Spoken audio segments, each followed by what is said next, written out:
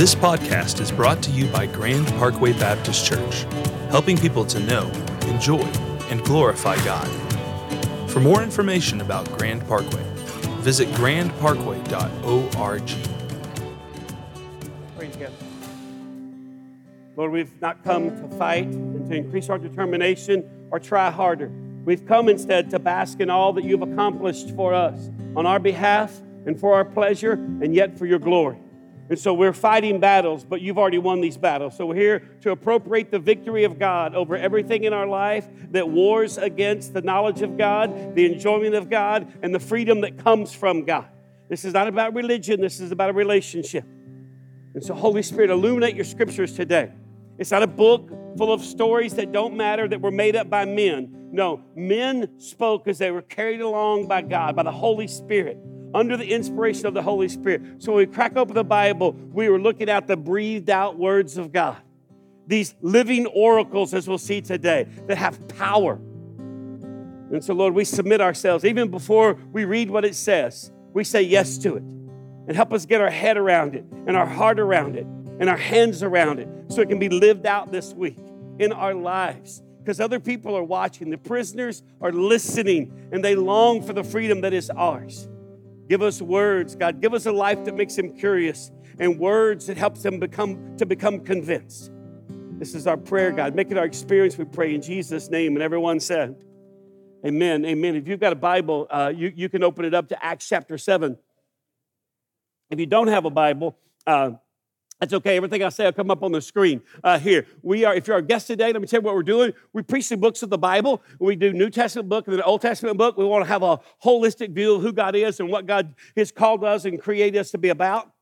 And so in the book of Acts is the book of the New Testament. It's the Acts of the Apostles that kind of records what happened after Jesus died, rose from the dead, appeared to people. It picks up the story that God has been telling all along at that point. And so we started in Acts chapter 1 today. We're in Acts chapter 7. I'll start reading verse 35. The guy named Stephen that's been brought on trial, they accused him. They said, hey, you're bad-mouthing Moses and the customs of Moses, and you're talking about God and his temple. And there's this religious police called the Sanhedrin.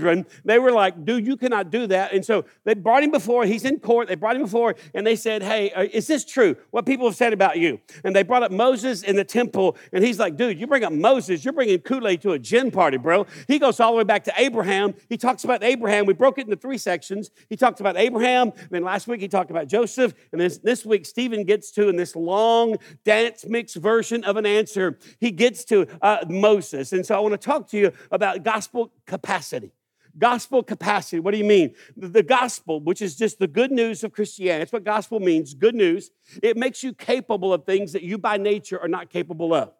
Think of it like this. It's like a beach entry pool. If you know what a beach entry pool is, say amen. If you don't know what it is, it's basically, there's no steps. It's just kind of slanted. You just kind of start walking. You can stand, and it's up to your ankles. And every step you take, it gets a little deeper and a little deeper and a little deeper. If you keep walking, you get out there where you can't touch. It's over your head. You got to float by faith or tread water. This is what the gospel is like. It's so shallow. It's available to everybody, but it's so deep, it can support everybody. Does that make sense? And so when I talk about gospel capacity, that's what I'm talking about. Some of you, if you're just kind of putting your toes in the pool today, don't feel bad. We've all been there, okay? We remember what it was like to come to church and be like, I don't have clothes. I don't fit in. Do they smell last night on my breath? But enough about Wade Collier. Anyway, it's just a joke. Gospel capacity. Let me start reading. And this is what I'm going to do. It's a long section of Scripture. I'm going to break it into 3 parts. I'll read the first part, I'll unpack that, read the second part, unpack that, read the third part, unpack that, all right? Here's what the Bible says. I'm going to read verses 35 to 43. Gospel capacity. Stephen continues. He said, this Moses, whom they rejected, saying, who made you a ruler and a judge? This man God sent as both ruler and redeemer by the hand of the angel who appeared to him in the bush. This man led them out, performing wonders and signs in Egypt and at the Red Sea and in the wilderness for 40 years. And this is the Moses who said to the Israelites, God will raise up for you a prophet like me from your brothers. This is the one who's in the congregation in the wilderness with the angel spoke to him at Mount Sinai. As with our fathers, he received living oracles to give to us. Our fathers refused to obey him, but they thrust him aside in their hearts. they turned to Egypt. Mark that in your Bible. In their hearts, they turned to Egypt, saying to Aaron, make for us gods who will go before us. As for this Moses who led us out of the land of Egypt, we do not know what has become of him. And they made a calf in those days, and they offered a sacrifice to the idol and were rejoicing in the work of their hands. But God turned away and gave them over to worship the host of heaven, as it is written in the book of the prophets. Did you bring to me slain beasts and sacrifices during the 40 years in the wilderness, O house of Israel? You took up the tent of Moloch and the star of your god Rephan and the images that you made to worship. And I will send you into exile beyond Babylon. And we'll just pump the brakes right there and unpack this section. When I talk about gospel capacity, here's the first thing the gospel makes you capable of doing. The gospel makes you capable of knowing well.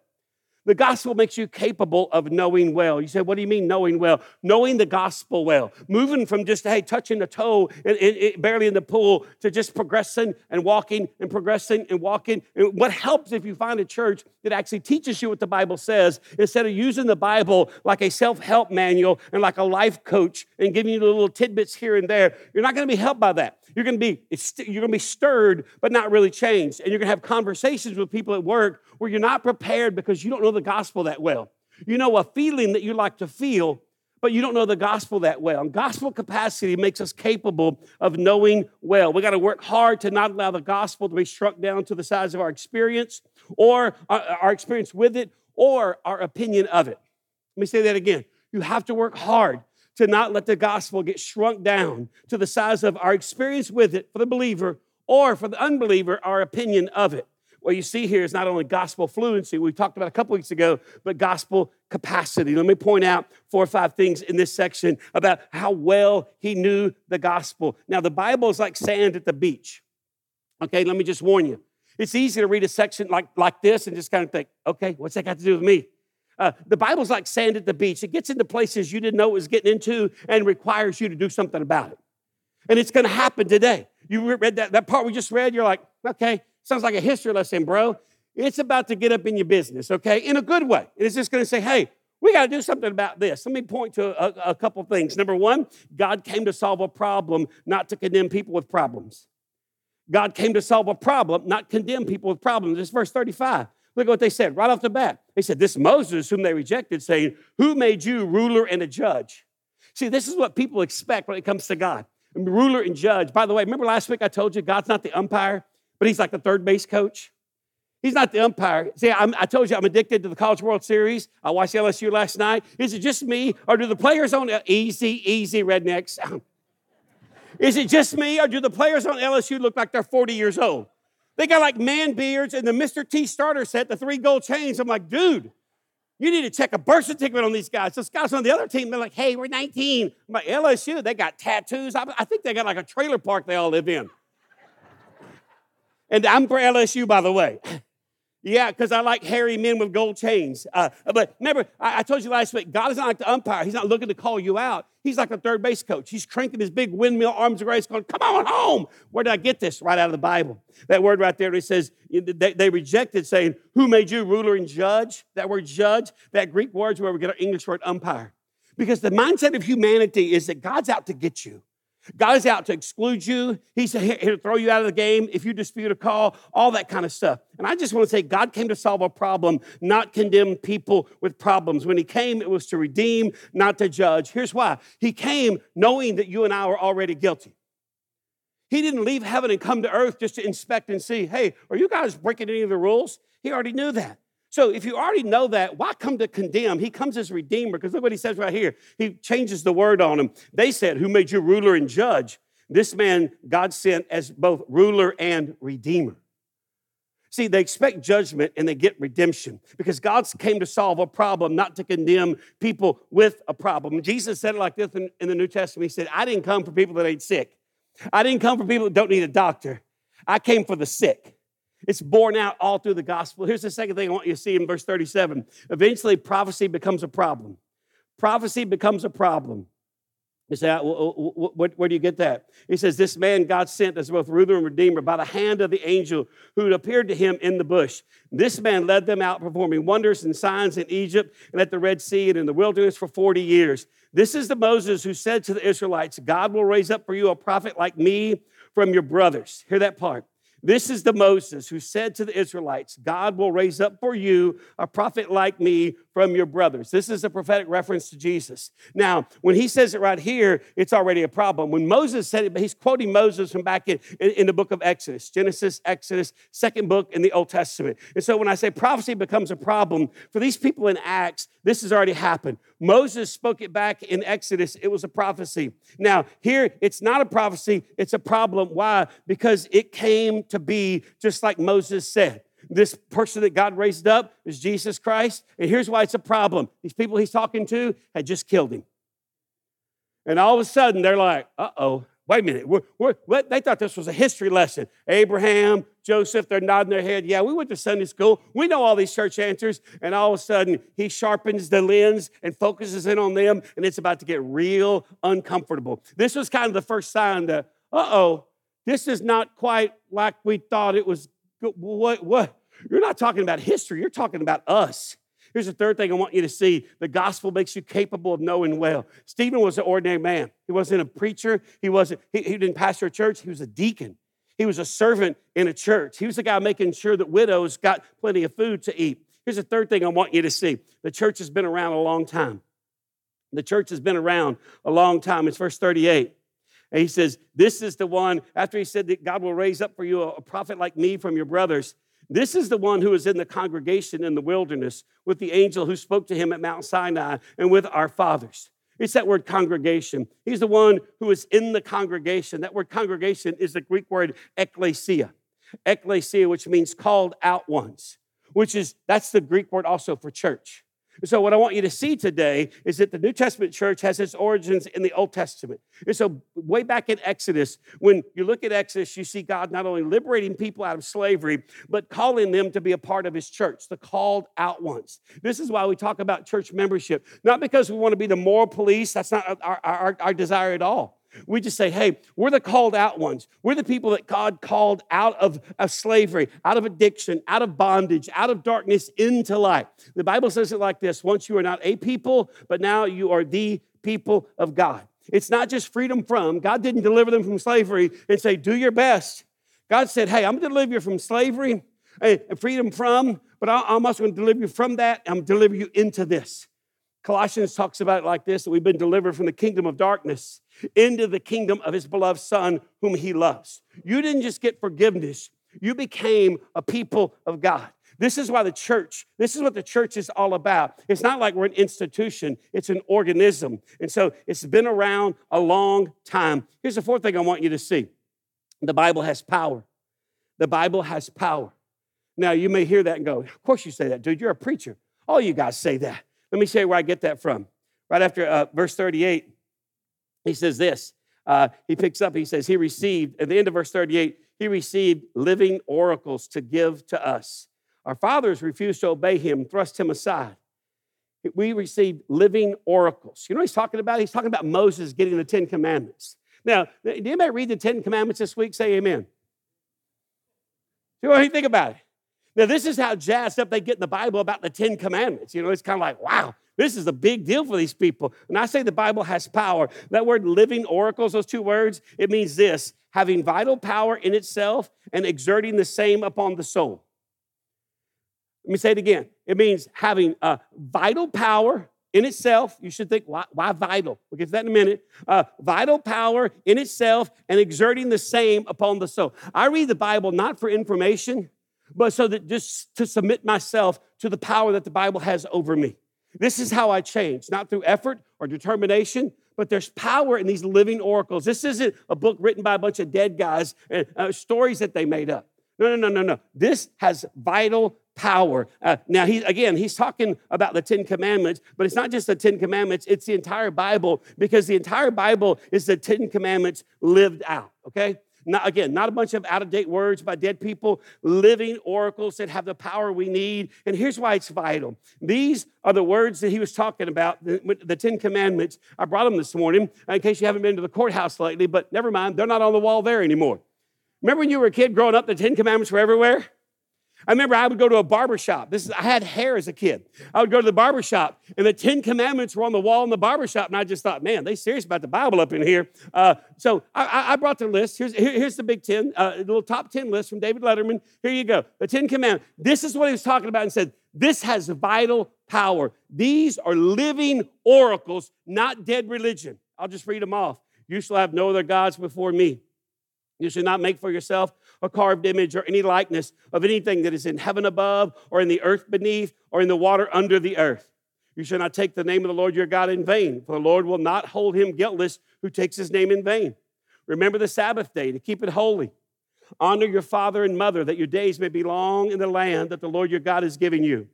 You shall not murder. Let me stop right there. Notice it doesn't say you should not kill. If you've ever been involved in military service, it's not murder. You say, yeah, I had to take life in defense of my country. It's a different thing. It's you shall not murder. You shall not take an innocent life. You shall not commit adultery. You shall not steal. You shall not bear false witness against your neighbor. That means lying. You shall not covet your neighbor's house. You shall not covet your neighbor's wife or his male servant or his female servant or his ox or his donkey or anything that is your neighbor's. Now, you may think, oh, that's a pretty unimpressive list of things there, Neil.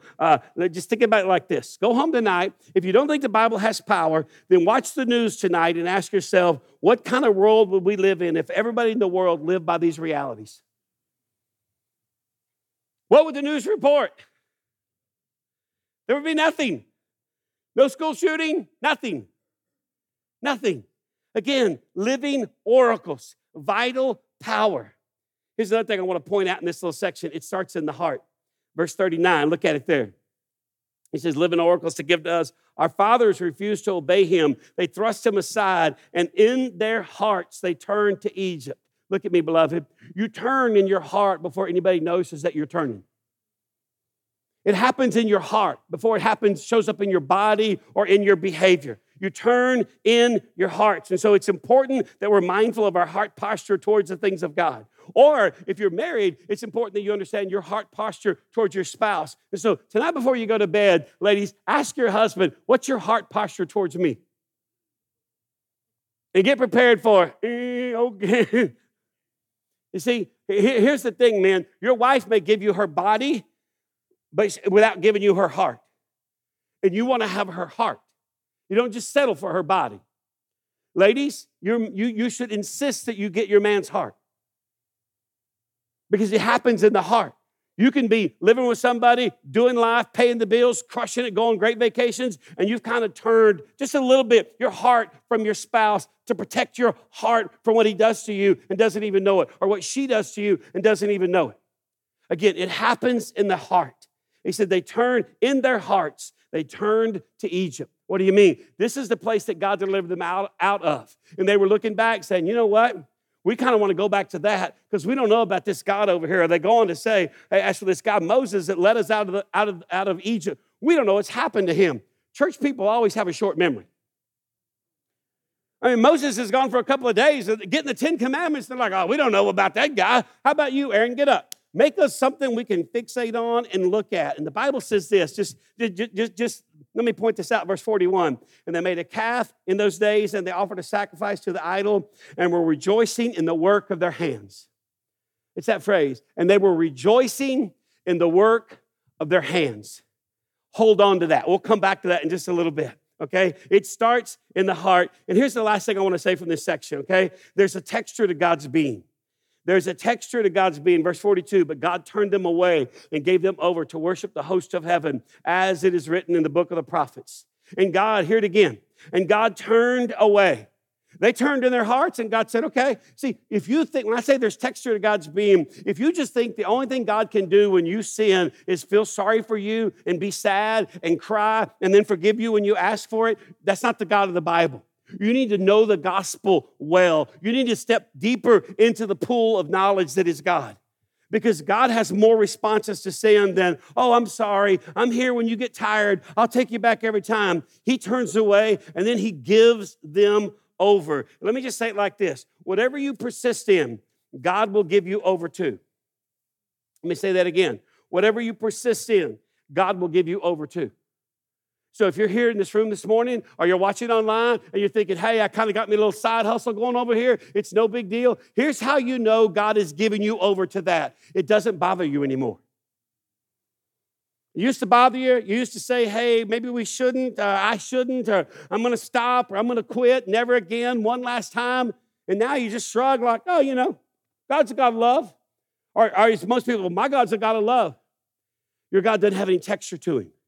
He's not to be feared, and you won't worship him either because he has no texture to his being. He's flat, one-dimensional, passive, incapable of just saying, hello, what do we think we're doing here? You see, the gospel, first of all, makes us capable of knowing well. The second thing the gospel does is it makes you capable of applying well. It's the next section of Scripture, starting in verse 44. It's one thing to know. It's another thing to apply. Let me say that again. It's one thing to know. It's another thing to apply. Ask yourself this question before you go to bed tonight. If you applied everything about the Bible that you knew, what would your life look like? Would there be any drastic difference in you? Would it be like, oh, all of a sudden I'm accelerated here? Or it'd be like, nah, no big deal. Let me read verse 44. Pick up the story. He says, our fathers had the tent of witness in the wilderness, just as he who spoke to Moses directed him to make it, according to the pattern that he had seen. Our fathers, in turn, brought it in with Joshua when they dispossessed the nations that God drove out before our fathers. So it was until the days of David, who found favor in the sight of God and asked to find a dwelling place for the God of Jacob. But it was Solomon who built a house for him. It's talking about the temple. Yet the Most High does not dwell in houses made by hands, as the prophet says, heaven is my throne and earth is my footstool. What kind of house will you build for me, says the Lord? Or what is the place of my rest? Did not my hands make all these things? And then Stephen gets personal. He realizes, hey, we're applying this. As long as you're just talking about it, it's one thing. Knowledge is easy. Application is offensive. It's like saying to your girlfriend, hey, you're a Christian, he's not. What are you doing dating him? See, everybody loves gospel knowledge, but gospel application, them's fighting words. Look what happens. Stephen says in verse 51, you stiff-necked people, uncircumcised in the heart and ears. You always resist the Holy Spirit. As your fathers did, so do you. Which of the prophets did your fathers not persecute? And they killed those who announced beforehand the coming of the righteous one, whom you have betrayed and murdered. You who received the law as delivered by angels and did not keep it. The gospel makes you and I capable of applying the gospel well. Remember, they accused him of sinning against Moses and the temple. Now, he schooled them on Moses, and he now turns to the temple. And the issue is real simple. The Sanhedrin, these people that are talking, they had a beautiful building. Stephen has a beautiful God. And there was always an indication of God's presence. And this is what he's saying to them in verse 44. Our fathers had the tent of witness. Tent of witness. Now, there's people in our church who like to go camping. If you like to go camping, say amen. We're never going to be friends, okay? But anyway, the tent of witness, you don't have a tent, you put it up and call it the tent of witness. None of you do that. You pitch it up and go, oh, kids, here's our tent of witness. What is the tent of witness? What is it witness to? The tent, talking about the tabernacle. They would set up a tabernacle, and the Ark of the Covenant would be in there with the 10 Commandments in it and some other stuff. And this was a tent of witness. And what it testified to, what it witnessed to was God is present with us. Now, look at me. We think in terms of plan, not in terms of presence. And so when life gets hard, and it's like, what's going on? I don't know what to do. Don't think in terms of plan. Because it's like all of a sudden you'll start making God responsible for things that aren't God's responsibility. Well, how could a good God let this happen? Hey, listen, you live in a fallen world full of people with a free will. And they sometimes use it for good, and sometimes they use it for evil. You can't make God responsible for that. But what you have to learn to do is to train your eye and train your heart to find comfort in God's presence, even when you can't see the plan. Even when you're looking around and kind of going, I don't know what I'm going to do here, God. I'm a little overwhelmed. I'm tempted to take the steering wheel into my own hands and kind of make some decisions. You just got to look around and say, okay, where do we see God present in our life these days? Because they lost sight of God's presence and they worship the parameters of God's presence and at the expense of God's presence. The parameters, the temple. It goes back to what Stephen said earlier in verse 41. He said, you guys are rejoicing in the work of your hands. This is idolatry language. And so he continues this over here when he says in verse 51, you stiff-necked people, uncircumcised in your heart and in your ears. And they knew this.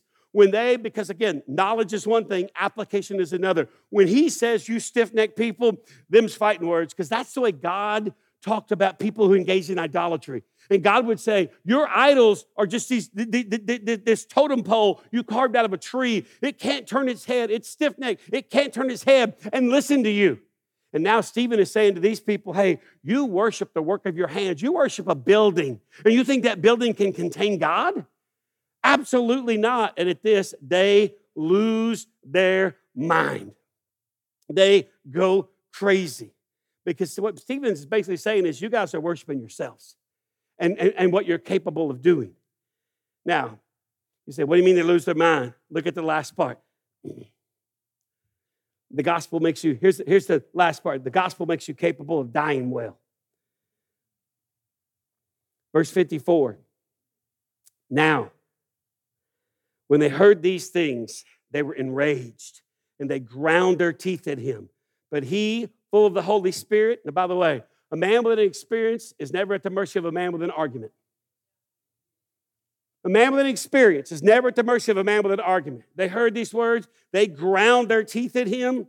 But he, full of the Holy Spirit, gazed into heaven and saw the glory of God and Jesus standing at the right hand of God. And he said, behold, I see the heavens opened and the Son of Man standing at the right hand of God. But they cried out with a loud voice, and they stopped their ears and rushed together at him. And when they cast him out of the city and stoned him, and the witnesses laid down their garments at the feet of a young man named Saul. And as they were stoning Stephen, he called out, Lord Jesus, receive my spirit. And falling to his knees, he cried out with a loud voice, Lord, do not hold this sin against them. And when he had said this, he fell asleep. See, the gospel makes you capable of dying well. And here's one thing I want you to understand about dying. I did a funeral last week, and there were some people of the Hindu faith there, friends of the family. And I read this passage of Scripture. It's 2 Corinthians chapter 5, verse 4. I brought it because I want all of us to understand this. It says this, for while we're still in this tent, talking about the body, we groan, being burdened. Not that we'd be unclothed, but that we would be further clothed, so that what is mortal may be swallowed up by life. Now, what is he talking about? It's that part where he says, not that we would be unclothed. Because a lot of Eastern religions like Hinduism, they teach that what you do in life is you slowly escape this sinful, bad, dirty body, and you move into a higher state of existence, nirvana for some, different states of enlightenment. And the Bible says nothing can be further from the truth. He says, not that we'd be unclothed. It's not like, I'm shedding my humanity and I'm going to be a divine being. No. He says that you would be further clothed. Now, why is that a big deal? If you're here and you like your life, you like living, say amen. Now, every once in a while you get around preachers and we make you feel guilty for loving life. Have you ever noticed that? It's like, I'm just ready to go to heaven. I look forward to heaven, but I want to eat fried chicken in the meantime. I want to pester my grandkids. I want to play golf. I want to enjoy my wife. I want to read good books. I want to get a new truck because the most expensive smell in the world is the smell of a new truck. Amen? And I still want it anyway. Anyway, what am I saying? What I'm saying is this, is that for the believer, let me say it like this. For the believer, dying is not leaving bad and going to good. It's leaving good and going to great. Not that you'd be unclothed. Oh, I finally shed my mortality, all my badness. No. See, and so you should enjoy your life even more because life in heaven is going to be infinitely better than what it is here on earth. And so you shouldn't fear death. It makes you capable of dying well. People are gnashing their teeth. And Stephen looks up and he says, I see the glory of God and Jesus standing at the right hand of the Father. Now, by the way, fun fact, this is the only time in the Bible you see Jesus stand up. Because after the cross where he said it is finished, the book of Hebrews, Brett alluded to it earlier, he said he is set down at the right hand of God, and since then he waits for his enemies to be made his footstool. He is seated. Job's done, finished, nothing more to do. A man like Stephen dies and Jesus stands up. You ever seen the State of the Union? The little speech the president gives once a year? Yeah. The little short, stubby man walks over to the hallway and he stands there and he goes, Mr. Speaker, the President of the United States. And it doesn't matter if they're Democrat or Republican, everybody in the room stands up. You should ask yourself this question. Is the life you're living today one that Jesus is going to stand up for when you die? He doesn't stand up for everybody. It's the only time you see it in the Bible. Only time. Why is that a big deal? Because the gospel gives you now the capacity to die well. Do not lay on your deathbed and go, I hope I've done enough, because I'm going to choke you out and send you to heaven. If I'm in the room, I'm going to say, excuse me, doctor, leave. Did you not believe the gospel? Yeah, you're not, oh, I'm finally leaving this dreaded body. No. You should be sucking the marrow out of life in this world. You should be the most joyful, passionate, full of life person. And on your deathbed, you should look around your grandkids and kind of go, so long, suckers. I'm going to a better place and a bigger, better life. That's why your grandkids don't like to come to church. They think it's lame. Oh, we're going to go get a religious lecture. I'd rather be beaten with a pipe. Now, by the way, let me give you one last thing. I told you that. Here's the last thing. Here's the fourth thing. The gospel never depends on one person. The gospel never depends on one person. It's chapter 8, verse 1. And Saul approved of his execution. He's mentioned back there in verse 58. They cast him out of the city and stoned him. And the witnesses laid down their garments at the feet of a young man named Saul. He was a student, like religious grad school. Mean person. Hated sin. He went around persecuting Christians. He's sitting there going, hey guys, take your coats off. Let me hold your coats. So you can really wind up and throw that stone. His name's Saul. And he approved of his execution. Now, we'll take a break from Acts. Lee, our teaching pastor, is going to be teaching in the month of July. We'll pick back up in August. And this Saul is going to become a man named Paul. God is so going to change his life.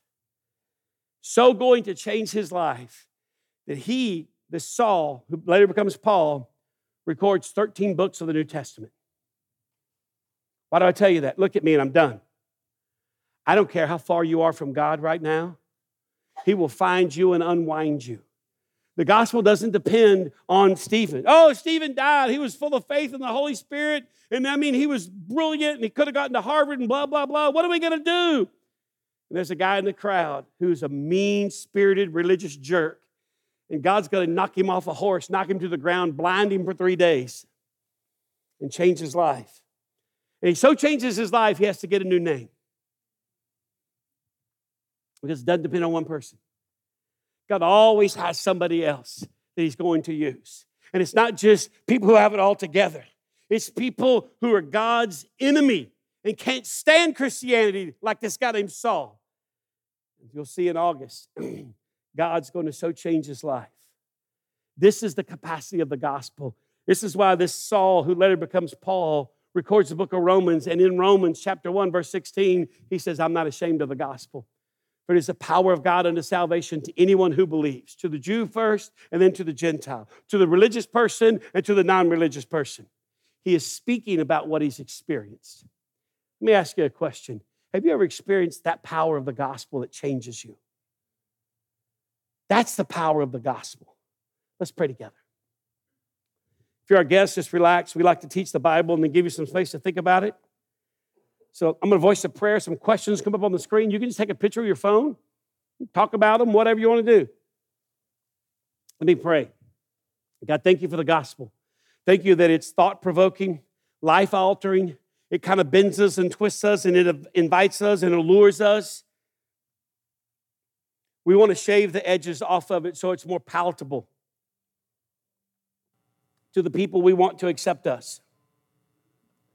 But God, we believe that the power, the gospel, has power of its own to change those people's hearts. So we don't have to do the full court press. We don't have to use guilt or manipulation. We can just say, hey, live a life that's full of joy, that's full of hope, that's going through hardship and kind of, you know what, I don't know the plan, but I know he's present. The Lord is near.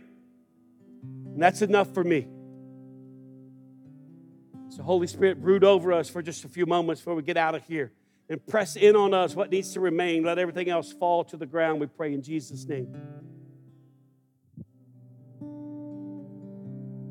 Lord, thank you for men and women in the Bible like Stephen and Deborah, strong, confident people that loved God and loved people and just let the chips fall where they may.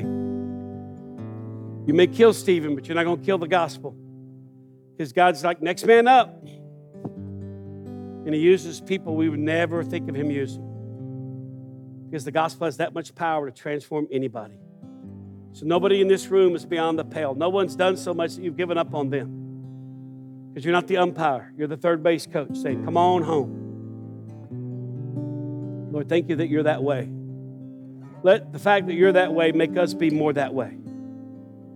This is our prayer. We pray in Christ's name, and everyone said, amen. Amen. If you're our guest, I just want to say thanks for being here. You're always welcome, all right? You may be standing on the outside of the pool like, hey, I ain't putting my feet in that. And maybe today you just put your toe in. That's okay.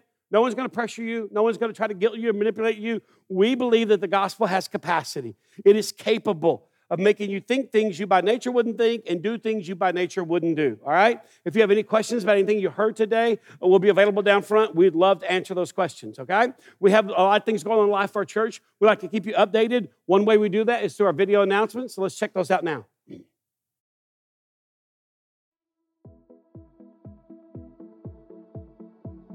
Here's what's happening at Grand Parkway Baptist Church. If you're new, text WELCOME to 281-626-5707. This way we can know you're here and get you connected with the church.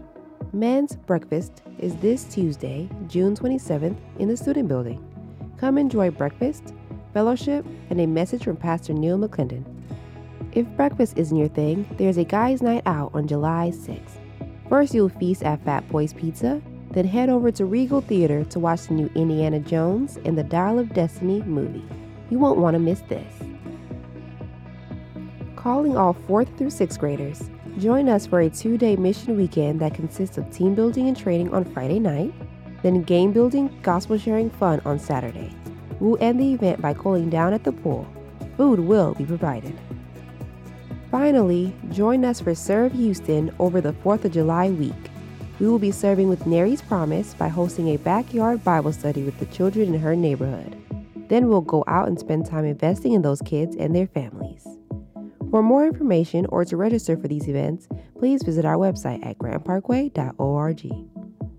If you have any questions or want someone to pray for you, find one of our pastors at the front of the stage at the conclusion of our service. If you're new to our church, you may be wondering, hey, men's breakfast, where is that? Where's the warehouse? It's our student ministry building. It's at the very back of our property back here. The slide says 5:45 to 7. I get there at 6 because 5:45 is not God's will. But if you want to get there early and drink coffee, or as I like to say, if you work in the oil field, oil business, and you get up at 4:30 and tell everybody all about it, show up at 5:45. Make sure the coffee's ready. But hey, I'm talking this week about inside out. Inside versus outside. We're talking about the role of juxtaposition in spiritual formation. Inside versus outside. Next time we'll talk about me versus you. I prefer me. Anyway, now, before you get out of here, look at me. Let me have your undivided attention. I'm fixing to make a big announcement, okay? I sent you an email, told you got a big announcement coming. Here's the big announcement. It's good. Somebody stop my daughter. Is the announcement good or bad? She said, it's good. Here's the announcement. Our bridge ministry is our 5th and 6th grade ministry. They have a couple classrooms out here in the warehouse. That thing is growing and growing and growing. Our student ministry is growing and growing and growing. And our plan is to eventually, our children's building was built to knock out that far west wall and expand the children's building. It's going to be a 2-story complex, and the bridge is going to have the loft on the 2nd story. Construction costs keep going up and up and up, and we're not going to play that game, as do interest rates. And so we're going to bide our time and focus on paying down the debt on this building and until the market is more favorable. And so what we're doing is we're going to move the bridge. It's no longer going to meet out in the student ministry warehouse. The bridge is going to have our old sanctuary on Sunday mornings. We call it the gathering room. It's going to be set up in a fun environment for them. That way they'll have chairs down front. They can have round discussion tables in the back. Listen closely. Here's another thing we're adding to the bridge. Right now, the bridge is the 5th and 6th grade. We are making the 4th grade part of the bridge ministry. And so what that means, listen carefully. What that means is if you're currently right now in the 4th grade, then the change is going to happen on July 16th. July 16th, it gives you plenty of time to ask questions and whatever. The bridge is going to be meeting up here. They'll have their foosball and all their games, their gaming systems in the back of the room so they can have fun. But on July 16th, if you're in the 4th grade right now, you'll start going to the bridge on July 16th, along with the 5th and 6th graders. Why? Because Promotion Sunday is August the 6th. That gives them 3 Sundays for Caleb and his team, his volunteers, work out the kinks, because the current third graders on August 6th, they become fourth graders. That's our promotion day. They'll go to the bridge. The third grade class has 70 kids on the roll. 30 of them are very active in our church. And so there could be 60 to 70 fourth, fifth, and sixth graders over in that room right now. We think that's the best use of that room. Here's the other part of that, okay? So what happens now is we create space in the children's building because it's getting full. We create space in the warehouse for Ian and Annie in the student ministry. And the bridge has a nice big space so they can spread out and occupy that space, all right? So on July 16th, that's when the change is going to happen. I'll send you an email this afternoon. The change is going to start. The bridge will be meeting over here. If you're currently in the fourth grade, then on July 16th, you go and join the bridge. And then on August 6th, on the promotion day, that's our current third graders who will go into the fourth grade. They're going to join the party over in the big room as well. Okay? Does that make sense? Okay. Some of you are clapping. Some of you are going, I don't know if my fourth grader's ready for that. Look at me. Here's our experience, okay? Don't start talking yet. Here's our experience. Your fourth graders, about 1 month into the children's ministry, they're like, this is lame. I'm ready to be in the bridge. They got foosball. And so also, here's the last thing. Because the bridge ministry is going to increase in size significantly, we need more volunteers in there. So if you have any interest in working with fourth, fifth, or sixth graders, because look at me, they're not little kids. That's where a lot of formative things happen. This is why it's its own separate ministry here. They're not around 7th through 12th graders. So come July 16th, it'll just be 7th through 12th graders out in the warehouse. And the bridge will be over here. All right? So by making this decision, the elders believe we've given them their space, and we've created space in 2 areas that need it, the children's building and the student ministry building. All right? So if you got any questions, my wife will be right here. She'll take all your questions as soon as we're dismissed. What's she doing, Jack? No. Welcome to my life, Jack. That's what she says to all my ideas. All right. Hey, we're a growing church, and we're not going to be held captive by construction costs and interest rates. And so a church continues to grow and flourish based on its people's willingness to sacrifice. This is a pregnant pause. Just let this soak in, all right? Call Wade Burgess, all you moms of fourth graders. He's got all the answers to your questions. All right? We'd like to conclude our service with spoken blessings. Stand to your feet. Hold your hands out.